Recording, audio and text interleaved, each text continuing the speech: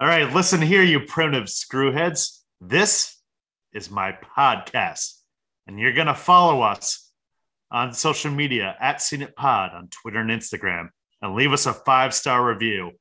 Army of Darkness, coming up next.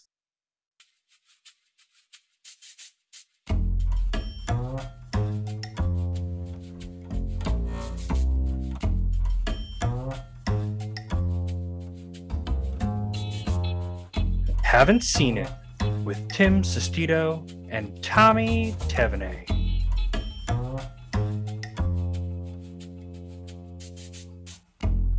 Hello, everybody. Welcome on in. Thank you all so much for listening today.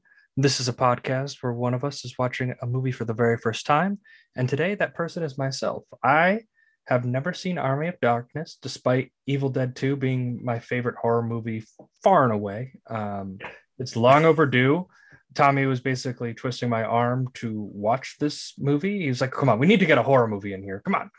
Right, Tommy? Exactly. I had to get my horror out there, all that stuff.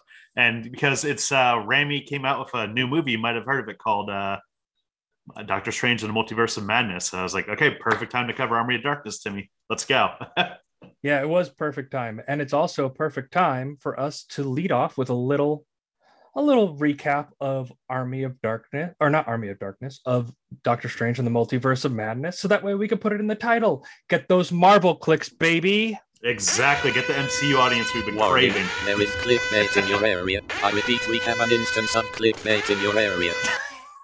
They warned me that this would happen, that if you do a clickbait segment in your podcast, that the system will know of it and they'll alert you. That was the alert. Little clickbait, but never killed anybody. Tommy, Doctor Strange and the Multiverse of Madness. You're the Marvel guy out of the two of us by far. Yeah. Give me your thoughts. So because of this, as we mentioned, Sam Raimi, the guy who directed Army of Darkness, also directed Multiverse of Madness, if you aren't in with this type of stuff. And Doctor Strange, the new one, I believe, is one of the first MCU movies in a long time I can think of where the specific director they picked, his fingerprints are all over this movie in terms of cinematography, specific shots. We're not going to go into spoilers, obviously, but it very much feels within the Sam Raimi canon of whether it's the Spider-Man movies or the Evil Dead trilogy. This really feels like a Raimi movie, and that's why I liked it. See, I halfway agree with you. Now, if you're not familiar with Sam Raimi, you're probably familiar with his three biggest movies. They are the Tobey Maguire Spider-Mans, and those always have those very distinctive style and feel to them, especially compared to other superhero movies. This is my problem with the MCU. Yes, his fingerprints are in this, especially more towards the third act of the movie. Mm-hmm.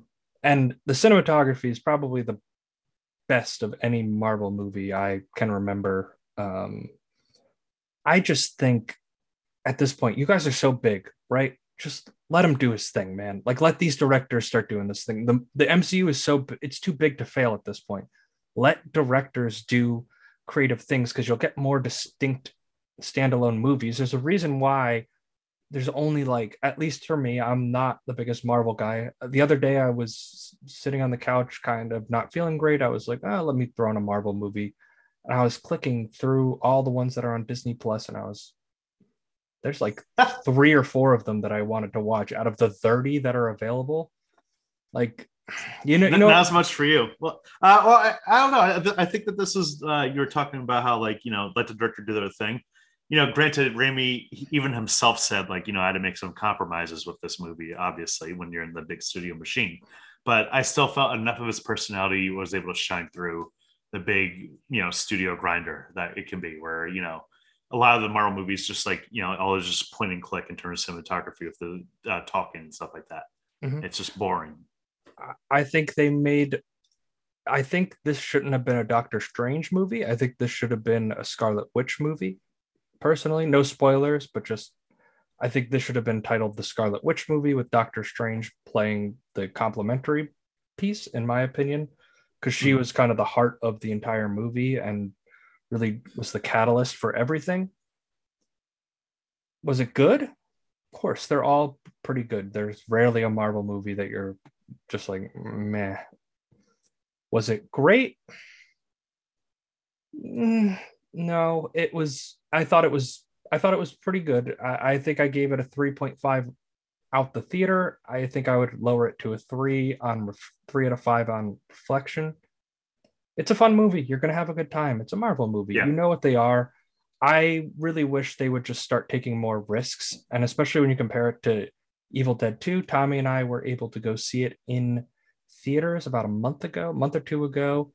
Yeah. It's such a creative, zany movie with zero budget to it.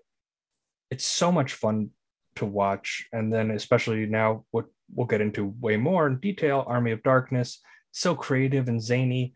And this, when it was able to shine and flourish, it felt great. But when they tried to, the first two acts, I couldn't really tell it took a minute to get going. It didn't feel like a Sam Raimi joint until like the third act. Like there, no spoilers, but the first act has a big monster in it, right? And I just think of Spider-Man when there's something attacking the city, right? All these extras running around doing these crazy, Sam Raimi loves having women scream in his movie. It's kind of one of his trademarks, right? And there's I remember there's this distinctive office shot. I'm like, okay, here it is. They're gonna have the woman scream. No scream. No. Especially when but a guy like Raimi that has very distinct style, it wasn't there. It wasn't fully there. The first third was kind of more of like a generic like Marvel, style and stuff like that. And it really wasn't until, the second act really kicked in, is that it really started feeling more and more like a Raimi movie, and that he more and more creeped in right there, which might have been the result of, Scott Derrickson, at first being the director of this movie. And I have to imagine he probably at least started a little bit, maybe not filming wise, but in terms of script and direction or whatever. So I also like that they didn't do too many universes. I thought it was going to be, they're going to 7 or 8 different places that pretty much in one, they go to a second different universe as well. Yeah. It's just it can get a little confusing. I think it's interesting that I think the one interesting thing that I'm seeing from all these movies is that they're focusing on the fallout from Thanos a lot and the impact of the snap and across different multiverses. Pretty interesting. Yeah. Are you going to enjoy it? Most likely. Yeah. If you like the other Marvel movies, you'll like this. If you hated the other Marvel movies, you'll probably not like this. Because the only people I've heard that had like really negative things to say about this are friends of mine that, to be honest, don't really like Marvel to begin with. So, I don't think it's going to convert any new fans for the most part. But if you like Sam Raimi and you like Marvel movies, you're going to like this. I give this a 4 out of 5 when out of the theater, and let it sit a little bit, maybe more closer to 3.5 at this point, but still enjoyable movie. Yeah, and if you want to watch a better movie, watch the movie that we're focusing on today, Army of Darkness. Ash took a weekend trip through time. To the pit with him! He was trapped. Hey, look out! Slapped. Oh, that's gonna hurt! And kidnapped. But they couldn't make him join. How do you stop it? The Army of Darkness. From the director of Darkman comes Army of Darkness. Rated R. So this movie is, I guess, a direct sequel after Evil Dead 2. At the end of Evil Dead 2, he gets sucked in by the necromancer, right? Or whatever it's called. The Book of the Dead. Yeah. The Book of the Dead sucks him in, and he goes back in time to like 1300s in I think it's supposed to be England. And he crash lands and screams, and the necromancer, he was the prophecy, the one that would save them all. The Necromonicon. Necromonicon. Excuse me for... Yeah, you gotta get your Evil Dead lore right, Timmy. God. You can tell who's seen these movies a couple of times, and you can see who grew up watching these movies. Very clearly. And it's basically Bruce Campbell plays Ash, who is probably the most iconic B-movie character of all time, I would say. Mm-hmm. Bruce Campbell himself is a B-movie legend, to the fact that his autobiography is called The Confessions of a B-Movie Star. Also, just I forgot to touch on it during the Doctor Strange review, but his cameo was the best part of Doctor Strange by far. Yeah, as the hot dog guy is like, Don't spoil a cameo for people. Oh, stop. Oh my God. Oh, yeah, exactly. Now we're gonna get someone on God. Twitter like complaining about it. Be like, Good. you spoiled the MCU. Oh, good. Complain. Yeah, exactly. You're like, bring it on. Complain to me on Twitter at FireRManfred. I don't care. Yeah, we tried. So Bruce Campbell is in this movie. You might know some other people like Ian Abercrombie from Seinfeld. Yes, Mr. Pitt. Mr. He looked so confused in this movie. It was so cute. It was just a good paycheck for him. Actually, because I watched behind the scenes documentary they must have made like 15 years ago or something about the making of Army of the Dead, and Bruce Campbell's kind of like the main narrator of the whole thing, and he's like, yeah, all these British actors who are used to doing Shakespeare and these very stage plays where they're just drinking coffee and on a set had no idea what they were in for. Ian Abercrombie looked so confused the whole time, but he was great. It was great because this movie has a charm for it. And basically, Ash has to get the Necromonicon. He gets set on a mission to. I'm going to steal the Declaration of Independence. It's not the Declaration of Independence, but he is trying to steal the Necromonicon. Yeah. To bring him to go get sent back to his time, the early 90s, and he encounters the evil magic. He can't say the words properly, the proper incantation to steal the Book of the Dead. And you're led on this wacky adventure. It's very funny because the plot of the movie is so unimportant. The movie is so quick. One thing you gotta love about Raimi and Raimi in general, Sam Raimi, director, is that he likes short movies. This movie only clocks in at like 82 minutes, and it's shorter. It's probably like 78 actual running time without the credit, without pre and post credits. So this movie goes from place to place and pretty much just like brings you along for the ride. There's not a lot of very slow character moments, but I think the movie works better for it because there's a director's cut of this out there that's like 90 minutes or like 92 minutes. And apparently it just drags on where like the final fight, it just goes on for on and on and on, where it's just like, okay, come on, let's just make this fast. Let's just make this lean and get this going. Yeah. And, if you're somebody that loves like a good plot, this isn't for you. You sent me an interview with Quentin Tarantino asking about the Evil Dead trilogy and him talking about it and reflecting on it.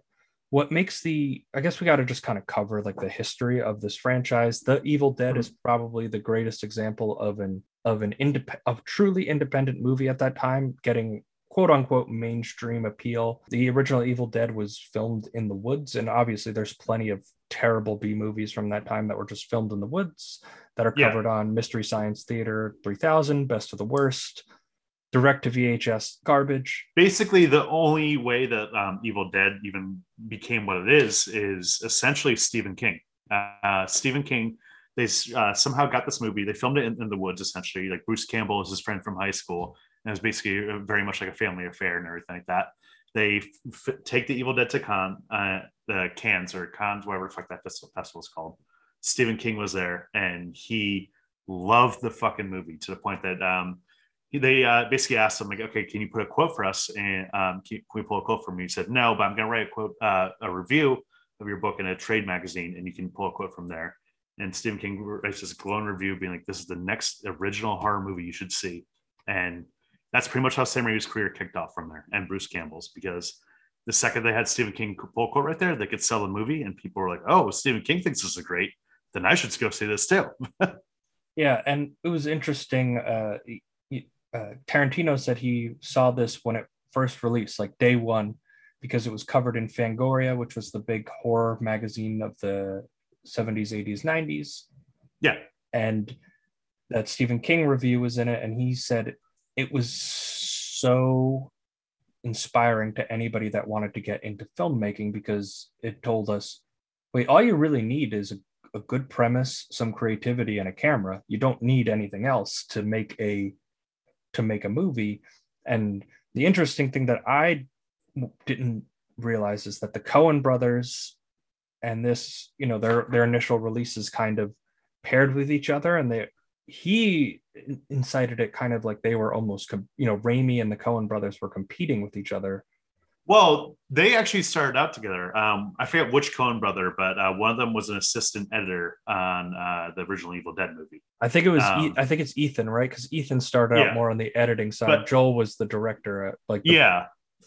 But Quote, unquote. growing, that pretty much the Coen brothers and Raimi grew up together essentially to the point where in their like 20s when they're first starting out, when they're making Evil Dead, Bruce Campbell and the Coen brothers, Francis McDormand and Sam Raimi all stayed in an apartment together.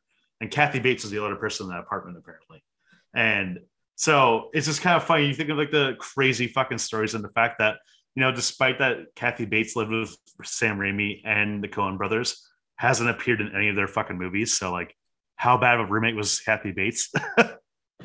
Probably not great, to be honest. I could see her being a little bit of a slob. Yeah. Kathy, let us know. Come on the podcast. Let us know. Clarify for us. But go ahead, Tommy. This is your show, baby.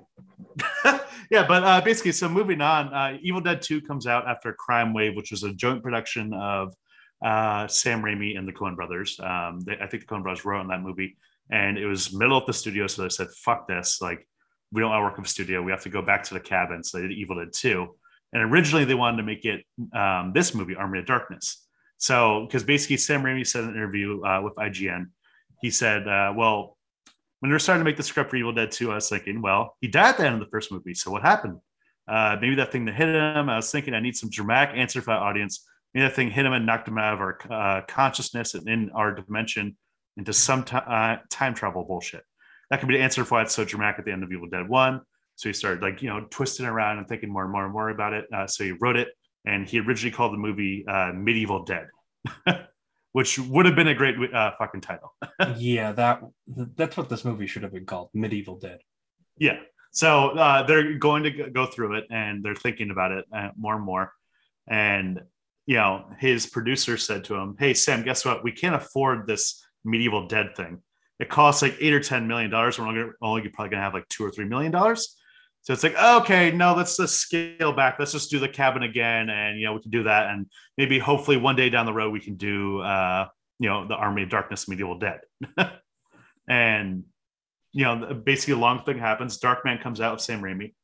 Great success. People fucking love it. So he pretty much gets the check to do Army of Darkness. And it's a Universal production. Big budget. Yeah, it had an $11 million budget. It grossed $21.5 million. So, pretty Army of Darkness. So that's a pretty good success, especially for a cult movie at that time. Yeah. It's weird, the definition of cult movies. I feel like cult movies don't really exist in the way that they used to, because you had to search and find these things. Whereas I think of something like Everything Everywhere All at Once. If this was released in the late 80s, right, a movie like that, it would be a cult movie because it wouldn't have had the budget or anything behind it to get this wide release. Yeah. But now you have indie studios that can help that, and you have social media to help spread awareness about movies like this. Yeah, that definitely helps. Basically, like the Evil Dead for a while, the first two movies were pretty much like that. People would like pass around at horror conventions and be like, "Oh, you should look at this." So, especially with the first Evil Dead, it was a little bit of a slow build right there. Whereas now, like, it'd probably find its audience a lot quicker these days. Which, yeah, because it was what it came out in 1981, and I want to say it took until 1984 to actually get prominence. Yeah, essentially. There's a 6-year gap between Evil Dead and Evil Dead 2, which is very weird when you think about the movies. They're kind of similar, but they're different enough. Evil Dead 2, just to touch on it, it's just full on creativity with nothing, which is something I respect so much in movies. When you have no budget, how can you make a movie? And it transcends into Army of Darkness. I think for me, the real star of the movie, outside of Bruce Campbell, he is the spoiler alert, but he is the star of the movie. He steals the show, whatever you want to call it. But it's the way he uses sound. He's able to manipulate sound. He's able to kind of create these creepy, ominous sounds, and using horror and making it very campy and very stylistic and distinct in terms of like the skeletons and the way they attack. They said that Raimi's a huge fan of the Three Stooges. So basically, it was, what if we took the violence of the Three Stooges, made it very serious, and made this kind of schlock horror movie? And it worked so well. It's Evil Dead 2 is probably one of the most influential movies ever made. Army of Darkness is a great follow-up to that movie. Yeah, Evil Dead 2, I'd say, is the best of the trilogy. Army of Darkness, like you said, is a good and fun follow-up. I basically look at Evil Dead 1 as pretty much just like them trying to sell a movie, because apparently Raimi and Bruce Campbell and all them weren't horror fans at all, but they realized that's what sells. So they went to the drive-in and they saw that all the drive-ins were playing horror movies. They take notes constantly, and then like, okay, this is a horror movie. Evil Dead 2 comes out. They have a bigger budget. Let's do what we really want to do, which is a more of a comedic slapstick Three Stooges type thing, where it's just, the movie has tons of blood, but the whole entire time you're laughing at the screen because it's just so outrageous. And Army of Darkness follows that up to an extent. I think you can't talk about this without Bruce Campbell. He is so diverse, and it's shocking to me that he never really picked up in the mainstream, where I feel like he would have been a great. I'm surprised he didn't become like a big action star in the 90s. He is so good at these like one-line deliveries, and he has so much physical range and like comedic range. I think so. There's a point where he gets infected by these little versions of himself, and a second version of Ash grows, and he's evil Ash. And this is them kind of like initially splitting from each other. Are you me? What argue? Argue me? You sound like a jerk. Why are you doing this? Oh, you want to know? Because the answer's easy. I'm bad, Ash. And you're good, Ash. You're goody little two-shoes. You're goody little two-shoes, goody little two-shoes. Little goody two-shoes, little goody two-shoes, little goody two-shoes, little goody two-shoes, little goody two-shoes, little goody two-shoes. Oh! Little goody two-shoes. I just think of you hear very little of, regular Ash, Bruce Campbell, but think about the pitch of his voice, the tempo of how he's speaking. It's a different cadence from what you know of Ash. And it's just that dichotomy, and they're doing this on a split screen. You can, this is before computer effects really picked up. So the green screen compositing's a little dated, but that's fine. And that stuff doesn't. Yeah, at this point, this wasn't even green screen. It was probably like blue screen or something. Yeah. But it's one of those things that like Bruce Campbell, especially in that scene with all the people going like miniature versions of themselves, he basically had to know where he was going and where all the characters are. And he basically talked about in his autobiography about how fucking like awful the fight scenes were and how terrible it was. Where basically he said, it'd be shot out 34, 35, 36, 37, 38. And those are the numbers that are spoken out by a megaphone by an effects assistant, all correlated to specific movements of an animated skeleton that I interact with. In this case, during a sword fight. At 34, I'd arrive at a critical mark on the floor. On 35, I turned toward a specific spot toward the rear screen, since I couldn't actually see the skeleton. At 36, I duck a swipe from the skeleton, and as I rose, a live-action puppet skeleton attacked me from behind. I had about 2.5 seconds to fend him off before number 30, where I'd take a swing at the animated skeleton. By 42, the beast would be defeated, and I'd be off into the next fight.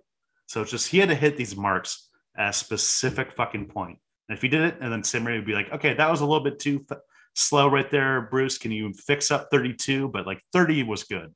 So just imagine over and over again, 36 takes at most, at best.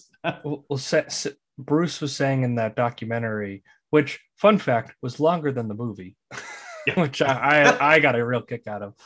He was like, yeah, Sam just loves to torture me. He'll just shout out random things and make me do embarrassing little things, and then it just won't even get put in the movie. Sam Raimi just loves to torture Bruce. It's funny because Sam Raimi's like a short little, like, not big guy, but the way they describe their relationship is Sam Raimi wanted to be the bully, but he had the body of like a nerd, and Bruce Campbell had the soul of a nerd but the body of a bully, and that's why their relationship just works so damn well, because Sam Raimi loves like just having beating this sense. shit out. Well, he has like a really big sense of humor. They said one of the things that always makes a Sam Raimi production so good and why actors love working with him is he always keeps it light, he keeps levity on the set, and then but he doesn't mind punching down on people, where Bruce Campbell has a reputation of being a fairly nice guy, very approachable, in spite of his what, he's 6'2", 6'3". In this movie, he's absolutely ripped to shreds, like opposites of personalities based on what you would see on their, based on their looks. And I always find that kind of relationship funny. Basically, like the whole through line of the Evil Dead movies is Sam Raimi thinking, how can I fuck with Bruce Campbell even more? Because, like with Evil Dead 2, with the whole blood pouring scene where pretty much they're just pouring gallons of fucking fake blood on Bruce Campbell just to like fuck with him and just like, let's see if he'll do it. And Bruce Campbell's always game for it. So it's like, okay.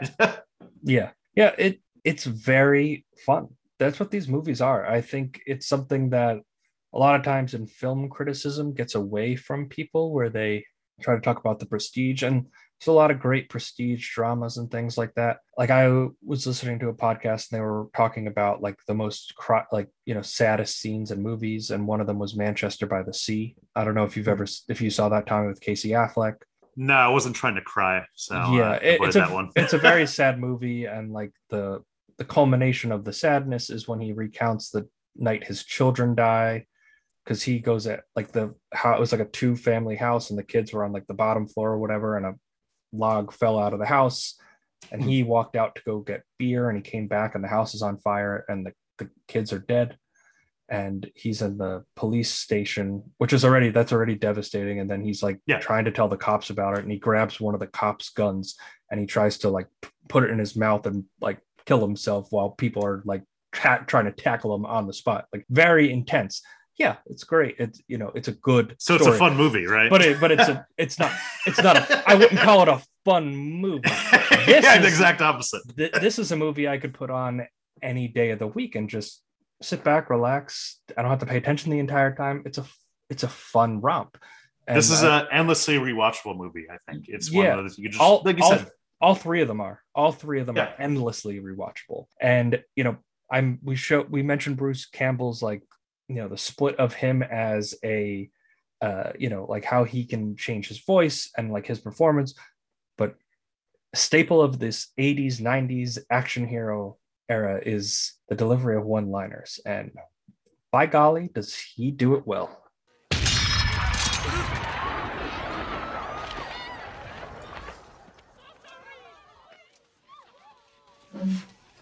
Yeah. All right, you primitive screwheads, listen up. See this? This is my boomstick. It's a 12-gauge double-barreled Remington. S-Mart's top of the line.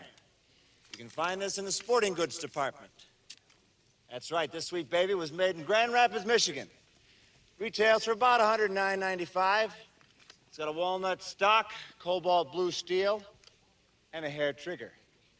That's right. Shop smart. Shop S-Mart.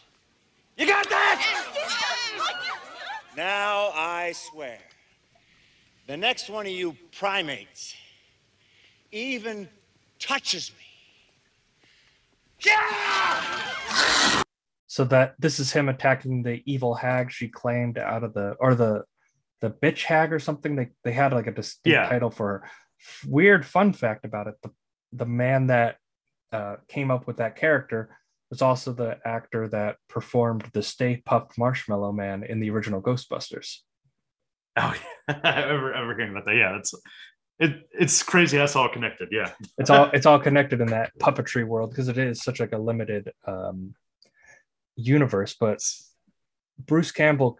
And I love that each Evil Dead movie, he gets quippier and quippier. Army of Darkness is just him delivering one-liners. At that point, his character is just fully insane, where he's just like this braggadocious. What I love about that scene that we just played in particular is the fact that he's like bragging about his shotgun. He's bragging about how it's from his job at a department store. He works at a Walmart, essentially.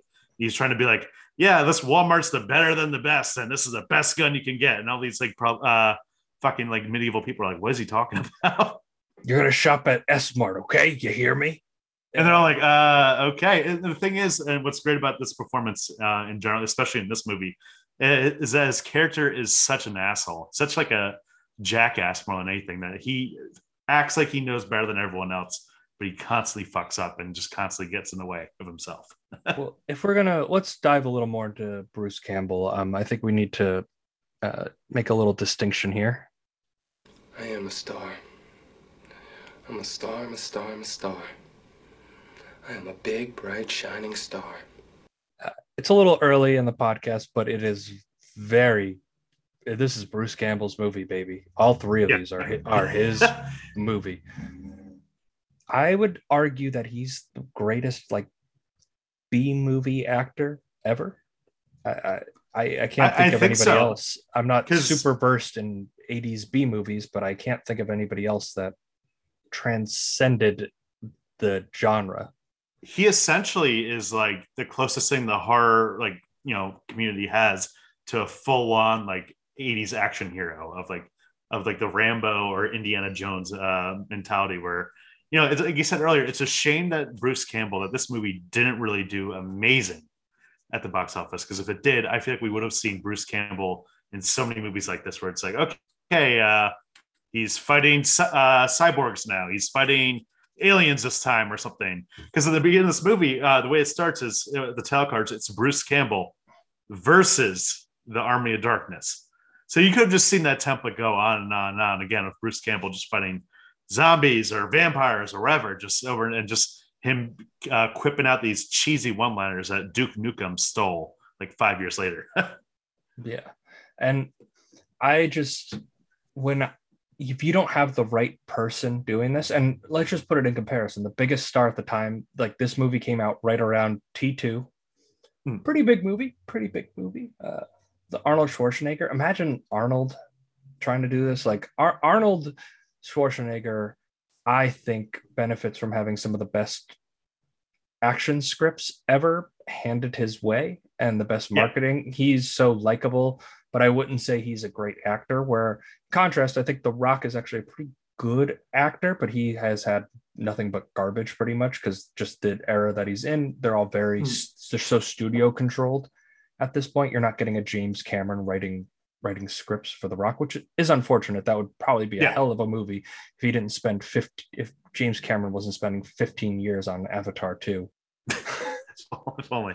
Well, it's one of those things that this role, especially, his character is such a jackass that, like, I don't feel like someone like Bruce Willis or Schwarzenegger or like Stallone would have been willing to make fun of themselves so much to that extent. Yeah. Like, because I don't think they had the physical chops for it. They were intimidating. Not as much Bruce. I think Bruce Willis is the closest one to it, because he went from TV to movie. If you got Bruce Willis pre Die Hard, he'd probably be willing to do this to try to make it big. And I think there's a little bit of that in John McClane, because John McClane's more the everyman of the action hero, where you can see yourself a little bit more as John McClane. Can't really see myself as the Terminator or as the guys in Predator.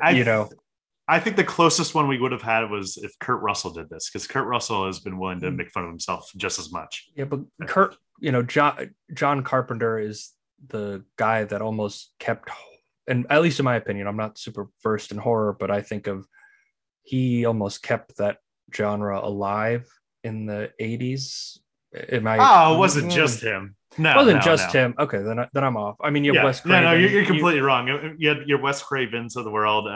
Well, I just think from like a more indie perspective, right? Like just like very small budget and very stylized in their own. Well, it's the great thing about horror, and essentially, is that it's one of those genres that you can just do for a minuscule budget right there, and you can hit like crazy. Like Wes Craven's first movie was very independent like that, where he just filmed it in Connecticut, and the first Friday the 13th movie was just filmed at a random like New Jersey camp or something like that. So you can stretch a lot of your budget. Yeah, and now Freddy Krueger is, I would argue, is the most iconic horror character ever.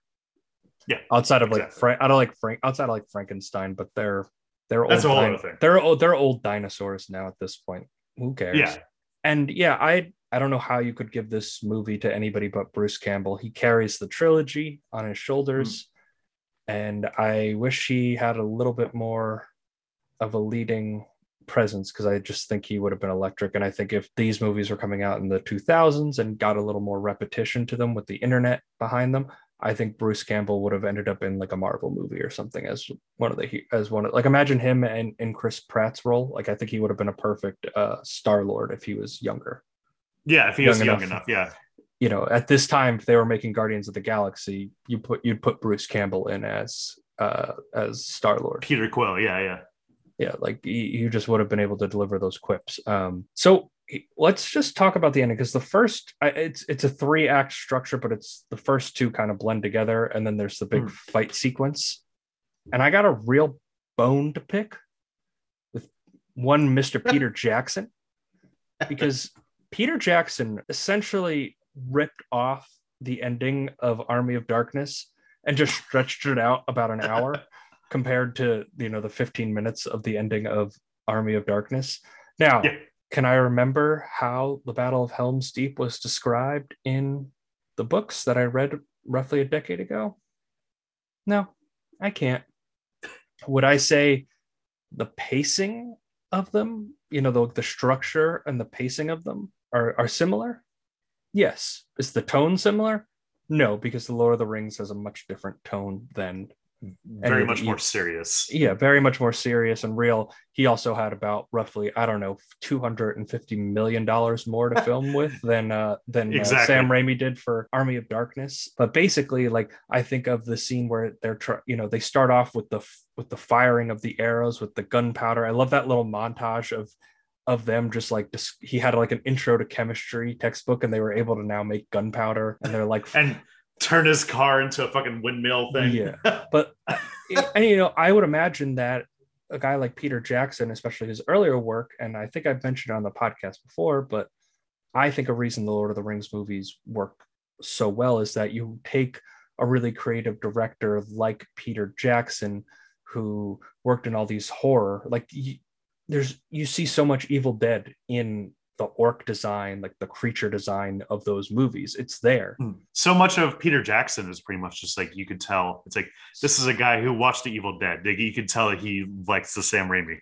He subscribed to Fangoria, that's for sure. But, you know, other shot instances was like the ladders getting put up, and then like when the skeletons take the tree branch to break down the door, and all the troops go in for like the final stand. I'm like, this was directly from Two Towers. And then they send a courier out to get the other opposing army to come and back them up.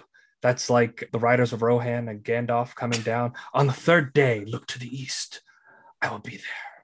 Dun, dun, dun, dun, dun, just the epic thing. Well, it's funny that you're making this comparison, because critics at the time when this movie came out said, oh, the 3rd act is just a rip-off of Jason and the Argonauts or whatever. And it's like, no, this is a homage to it, or, you know, it's more of like, I am in jest here. The next time I know you don't like the Lord of the Rings because you have the attention span of a 2-year-old, and that's why I love this movie. That's short as fuck. But when I sit back and enjoy the Two Towers, maybe I'll do it this weekend, who knows, I will definitely still enjoy the battle at Helm's Deep. I just thought it was an interesting comparison, and it is similar. It is similar. It is. I'm just in jest about Peter Jackson ripping off Sam Raimi. But if you did, Peter, and you wanted to come on this podcast to defend yourself, you can always contact us. Open. Kathy Bates and Peter Jackson, the invitation is wide open to come on this show. That's all I'm going to say. Come together. We'll be fine with it. So that would be the most random group of podcast guests ever. Kathy Bates and Peter Jackson. Has Kathy Bates even ever been in a Peter Jackson movie? Probably not. No, probably right? not. And like, what's the movie that we put? What's the movie that we revolve this around? I would just love to do some random like 70s drama, like Once Upon a Time in America. That's just the movie that we cover with Kathy Bates and Peter Jackson. Just so fucking random. I'm just get their thoughts on like the Great Mouse Detective or some bullshit. Just pick some Disney movie or something. So you ever see Ratatouille? Yeah, come on. What do you think about Ratatouille, Peter Jackson? Do you consider it a work of art? We're going to be reaching out to Peter Jackson and Kathy Bates agents after this, and we're going to we're definitely going to get them on the podcast. 100%. We totally have that clout. We're not just two guys podcasting in their apartments. But it is funny to bookend it, but it is funny how like Sam Raimi and Peter Jackson pretty much, they came about around the same time in terms of movies, like around early 80s or mid 80s. And then they end up they come from this low budget horror landscape to now it's in the early 2000s, they pretty much revolutionized cinema and blockbusters as we know. Yeah. I mean, it's true. I would say, of the three movies which are actually better, it's obviously Lord of the Rings trilogy. Consistently. In terms of lasting impact, I mean, how could it not be Spider-Man? You don't see all these fantasy outside of Game of Thrones. There's not that much fantasy epics, but you think of Marvel movies. I mean, we already discussed Marvel. It really brought superheroes to the forefront of movie culture. And now they're the biggest thing. If you want to be a movie star today, you have to do a Marvel movie, essentially. It's very much in the game plan right there. So, but to bring it back, essentially Army of Darkness in some ways and Darkman was essentially the Sam Raimi, like, this is how he got Spider-Man. They saw these two movies and they said, what could this guy do for a property? Are you ready, comedy partner? Waka waka. Would this movie work as a Muppet adaptation, Tommy? I think this is pretty much like the poster boy of fuck yes, give me some goddamn Muppets in this movie. There's a tweet there's a meme or like a tweet around of like some guy made some artwork of Ash like slicing into Miss Piggy that looks like a Deadite, and everyone else is just like the zombie Deadite things and stuff like that. And I would just fucking love to see this. Make this just like essentially the same movie, just Ash there instead, and just puppets everywhere else, and they're all just fucking puppet zombies coming towards them. Well, this is I agree. I think this would work as a Muppet adaptation, but I wanted to use this transition to shout out the makeup and effects team, because the skeletons are just awesome in this movie. If you did a Muppet adaptation, I just think you replace all the other human characters. I don't think you need to replace any of the skeletons, because I think they would just fit right in like a Muppet verse. Exactly. Like they pretty much, it's so zany too. Where it's like, did Muppet Treasure Island have a bunch of like skeletons and stuff like that? And that it's almost of the same tone, which is so crazy because this is a hyper violent movie. But it's just like the skeletons are just essentially goofy and just like they all sound very cartoonish. Where it's like, oh, I have a bone to pick with you, sir, and stuff like that, and making so many like stupid bone puns that just work for the movie somehow. Tommy, do you have who the crew in your notes on who did like the makeup and like the Tony Gardner and his company Alterian Inc. They did the makeup for Ash and Sheila specifically, and Robert Kurtzman and Greg Nicotero and Berger, the EFX group, they did the remaining special effects, and then Tom Sullivan, who did the effects for The Evil Dead and Evil Dead 2, he helped out a little bit too, but this is mostly Greg Nicotero and Robert Kurtzman. Greg Nicotero specifically, if you watch The Walking Dead, he's the guy that is responsible for all the zombie makeup effects on that. So he's been doing very well lately in terms of makeup game. And he also did From Dusk Till Dawn, Pulp Fiction. I'm trying to see. He did. I think he did Reanimator. He did a couple of the Nightmare on Elm Street movies as well.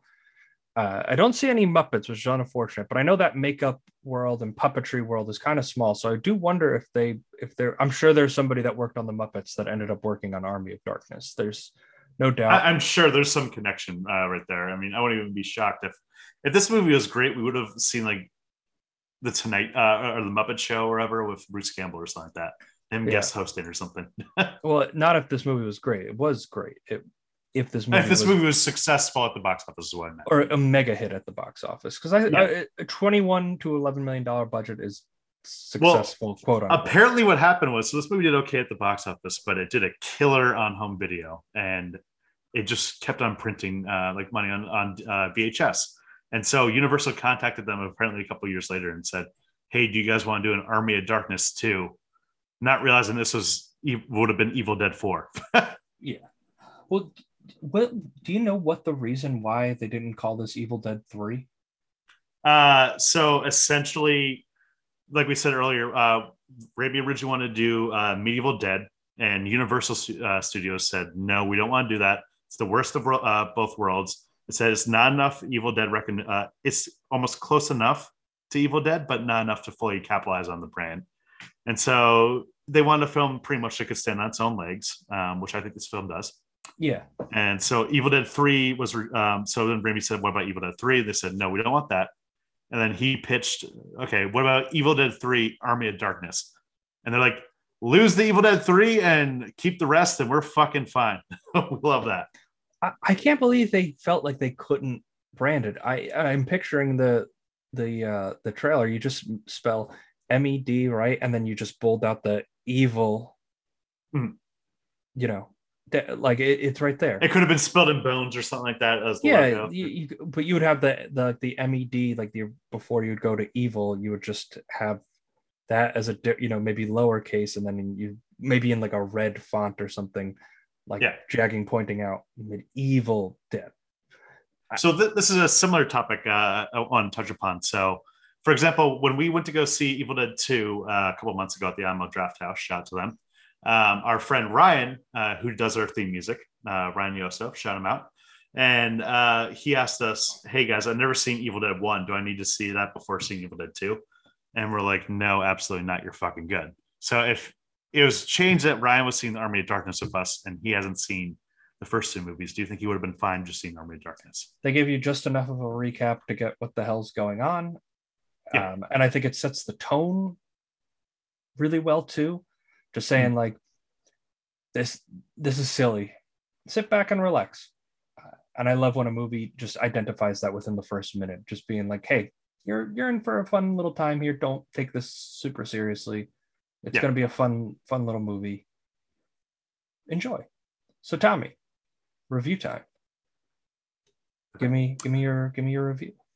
So Evil Dead trilogy is a trilogy that I love. I think this is a perfect ending to the trilogy. We have the TV show later, but whatever. This movie is just continuously zany and just so quotable. Bruce Campbell saying all the greatest fucking quotes you can think of, like "Hail to the King, baby," and like I said, Duke Nukem ripped him off. But Bruce Campbell is just so funny, and just the whole film matches his energy. And this is a movie that we said earlier is endlessly rewatchable. I could put this movie on whenever I want and just find a scene to get involved in. So I'm gonna give this movie a 4.5 out of 5. It's really fun, and I really like this, and I can't wait to watch it again. Tommy, didn't you watch it this weekend? And then you texted me before we recorded. You're like, "Hey, can we just push it back an hour? I want to rewatch it again before, just so I'm fresh for it." I'm like, "Tommy, you've seen this movie 100 times, but fine." No, I watched it a week ago at work, kind of like half watching, and then I was like, you know what? I need to rewatch this, but on my fucking sound bar here. And it fucking hit. I was blasting my soundbar, probably annoying the fuck out of my neighbors or concerning my neighbors, either or. But it fucking hit. It was worth it. So for me, I want to echo the sentiments. I think you really see the power of film and the power of creativity in film, and how a story really doesn't need a ton of meat on the bones, and how all you really need is a charismatic actor, really interesting sound effects, and an ability to do things on screen that other directors aren't willing to do, to make something unique and stylish that stands out and stands the test of time. This is a movie that I would also consider endlessly rewatchable. I'm really glad that we covered this on the podcast. I give this a 4 out of 5. Yeah. Cool. Yeah. Great movie. So Tommy, highly recommend. Highly recommend. Tommy, any final thoughts? So once again, guys, coming up, we're doing a lot of great movies coming up. So Top Gun, I think, is coming up soon. Tommy, I've already been planning I'm so excited for Top Gun, dude. You have no idea. Oh my God, I'm so excited for Top Gun. So I've never seen Top Gun, so get ready for that. I'm going to get ready for all the Tom Cruise and Val Kilmer I can handle with the Iceman and Goose and Maverick. These are the only things I really remember about the movie. We'll talk about more on our episode, but that's coming up next week. So also, subscribe to us on Apple or Spotify. Leave us 5 stars. And follow us on Twitter, CNETPod, and same thing with Instagram, CNETPod. So we post some fun things up there. Thank you all for listening this week. We'll catch you next week with Top Gun.